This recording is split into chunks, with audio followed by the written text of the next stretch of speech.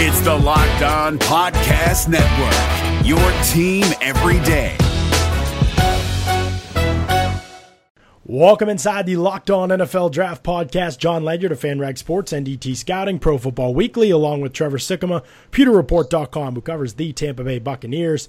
Trev, the Inside the War Room Locked On NFL Draft mock draft rolls on. We got the Steelers on the board, and this is my team, obviously, so I had to pick somebody that I knew was going to represent really well. One of the most knowledgeable guys I know about the NFL in general, Matt Williamson, at Williamson NFL on Twitter. Make sure you give him a follow. Check out his new site, WilliamsonFootball.com. Obviously does things with Steelers Nation Radio as well. Locked On NFL, our colleague over there. Matt, how's things going with the new site, man? Thanks for taking some time.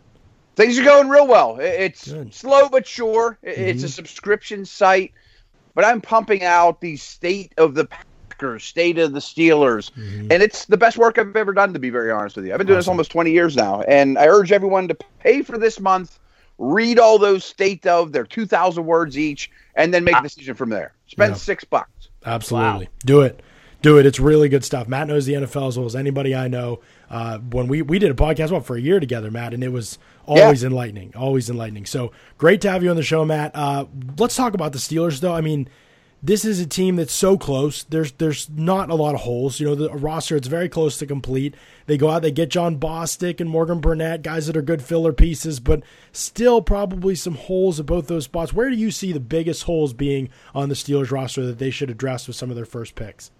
Yeah, I really like the Burnett signing. The Bostic signing is a very, very Steelers-like move so that if they were lining up Sunday, they could put out a respectable unit. But he's not the answer. You know, I mean, he's a Band-Aid. And I really think they need to find an athletic second-level defender. Although I think we could see more big nickel, you know, with a guy like Burnett near the line of scrimmage, or if they draft a strong safety that can run and get the Vince Williams and Bostics off the field. I also think Sutton could move to free safety. I think that's a very real possibility, Cam Sutton. Yeah. And that could alleviate that problem as well. So there's answers, you know, without going to the draft. On the offensive side of the ball, I absolutely think this is Le'Veon Bell's last year. And I know he's a wonderful story, but I don't trust Connor as a number 2. Maybe I will a year from now, but I absolutely think running back needs to be addressed to some degree, either as a number 2 or a future Bell replacement. Yeah, John and I have kind of talked about that a little bit, how the Steelers have kind of dug themselves into a hole doing this thing with Le'Veon Bell, and it's probably going to be his last year in Pittsburgh because of it. So I guess I'll just stay on the offensive side. You know, obviously Ben Roethlisberger, very established quarterback, but he's getting up there in age. You've got to start thinking about the future there. Obviously, Antonio Brown's focal point with the offense, but then like you said, I mean, if Bell's going to be gone next year, what can they do for this offense in this draft to make sure that they're going to be well equipped for some of these guys moving on, whether it's Bell next year or Roethlisberger in a couple years? Do you think there's going to be moves in this draft that kind of play to the future in that respect?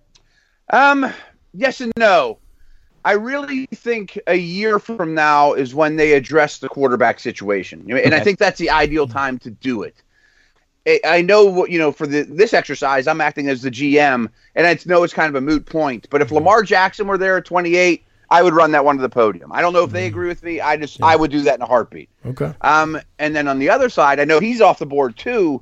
But if Geis were there at 28, I would sit there on the phone with those teams picking early second. You know, Denver, Indy, Tampa, all those teams that could maybe use a running back. And say, hey, give me your second, you know, give me the 38th pick in the draft. Right. I'll give you Lev Bell. I'll take Geis at 28, and then I'll take a defensive player 10 picks later. So those are really the only 2 offensive things I would consider doing with that first-round pick. Yeah, it is interesting because the Steelers, you look at the offensive side of the ball, and they're, you know, pretty much across the board, like you said, they're pretty set. I mean, there's future questions, you know, future behind Bell, future behind Ben, but you know, future Foster as well. Yeah, for sure. I don't think he'll be back the starting guard, but he's a guard. So what about tight end? You know, this is Vance McDonald comes over. He was hurt most of the year. He looked really good, though. I mean, when he played, he looked great. He looked like he could be the answer. Jesse James isn't the answer, but he's a filler guy. Xavier Grimble actually had his best season last year. I mean, in a small role as your tight end 3, but Is this a position that the Steelers could surprise at and take a tight end, maybe even the first tight end off the board in the first round? I really don't think so. I'm lower on Jesse James than the general public is. I'm a little higher on Grimble, and I'm much higher on McDonald. Yes. And I just think he's a real difference maker. I think they're twirling their mustache on the back room going, I can't believe we got this guy for nothing. Yeah. We just need to keep him on the field. But along those lines, John, I mean, I don't think Martavis Bryant's going to be back. Mm-hmm. All of a sudden, you're looking at next year's depth chart at receiver and saying it might just be Juju and AB. Right. There's definitely could be a need there, I feel like, at receiver. Probably not in the first round, though, right? You see that more of a second round They develop target? them well. Right. Yeah, I'm thinking like a third-round guy, like Juju last year. Right. Like I think they had a first-round grade on Juju. They couldn't believe he was still there. They picked him. Right. So I guess just going to an overall consensus with some of these prospects, who are outside of some of the maybe the needs that you've already named, like who are the specific guys? Are there specific guys that you know that would be targets for the Steelers in the first round? Like any names that pop out that they would love to get their hands on? I know you said the quarterback earlier if they had a chance to get one of the guys they really liked, but outside of that, either offense or defense, what are some of the guys that even on this mock draft, if they've already been picked with the guys that we talked about? Who are some of the names that the Steelers are looking at? And 10 minutes or so ago, I just grabbed a notebook and wrote down names without you guys telling me who had gone. Right. And I kind of prioritized these 6 names from 1 to 6. Lamar Jackson, Geis, with a little asterisk by it, like only if I can trade Bell. Evans from Bama, Van Der Esch, Reed, the safety, Harrison, the safety. And they're all kind of different, but all 4 of those defensive guys would help the middle of the field defense, overall athleticism. You can move people around. Bates was another consideration. I just think it's too early at 28 for him. Could be. And one other need I just wanted to mention, though, too, is outside linebacker is far from set, too. I mean, I am not a Dupree fan. There's not much behind him. I don't know that Dupree will be back next year.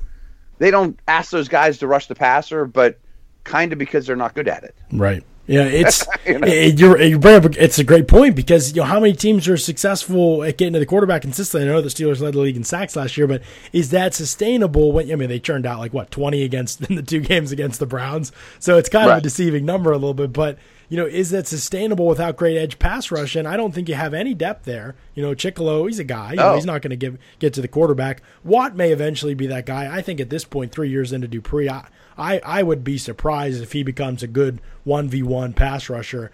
Do you think a guy like Josh Sweat could, I don't think Davenport's here, but do you think a guy like Josh Sweat could factor into the team's thought process in the first round? Maybe. To just kind of cut to the chase, I'm going to take Evans.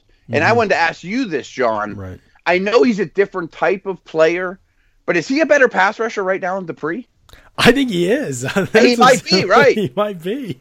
They might be able to use him in a double role.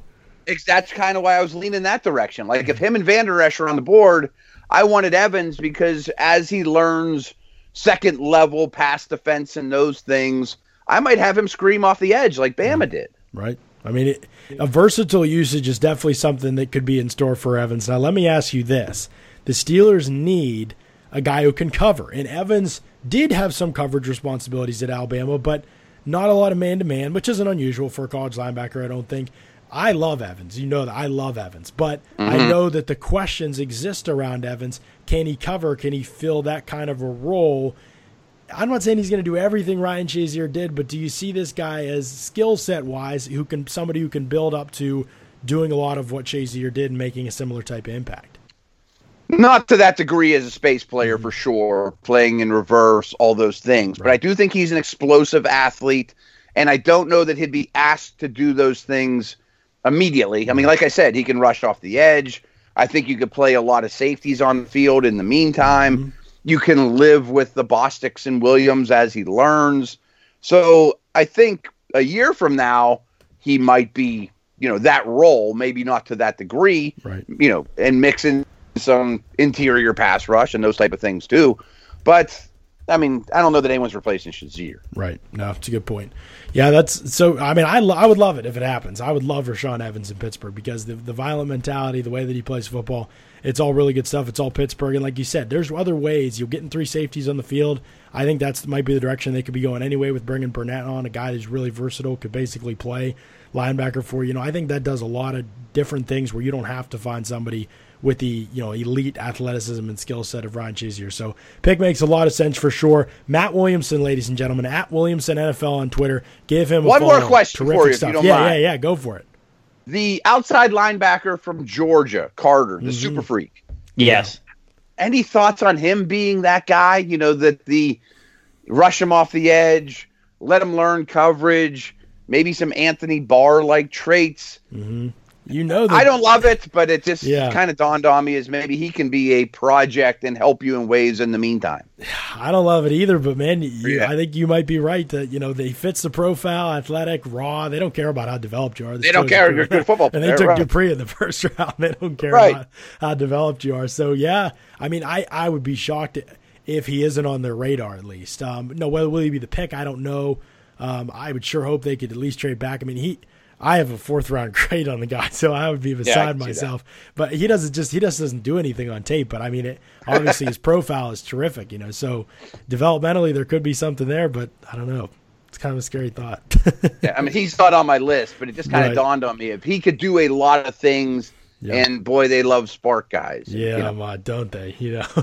I'd love for them to be able to play at the same level that they test, but maybe someday. But he is Matt Williamson, ladies and gentlemen. Make sure you give him a follow on Twitter at Williamson NFL. Rashaan Evans, the pick for the Steelers. Matt, thanks so much for taking some time out of your busy schedule and talking Steelers draft with us.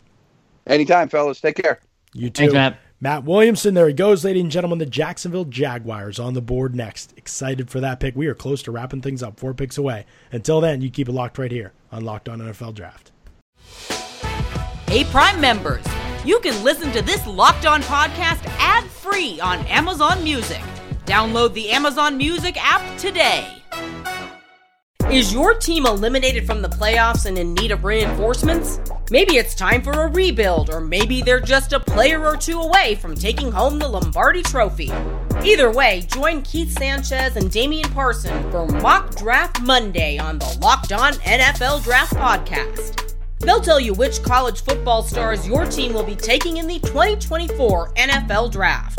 Check out Mock Draft Monday on the Locked On NFL Draft Podcast, part of the Locked On Podcast Network. Your team every day.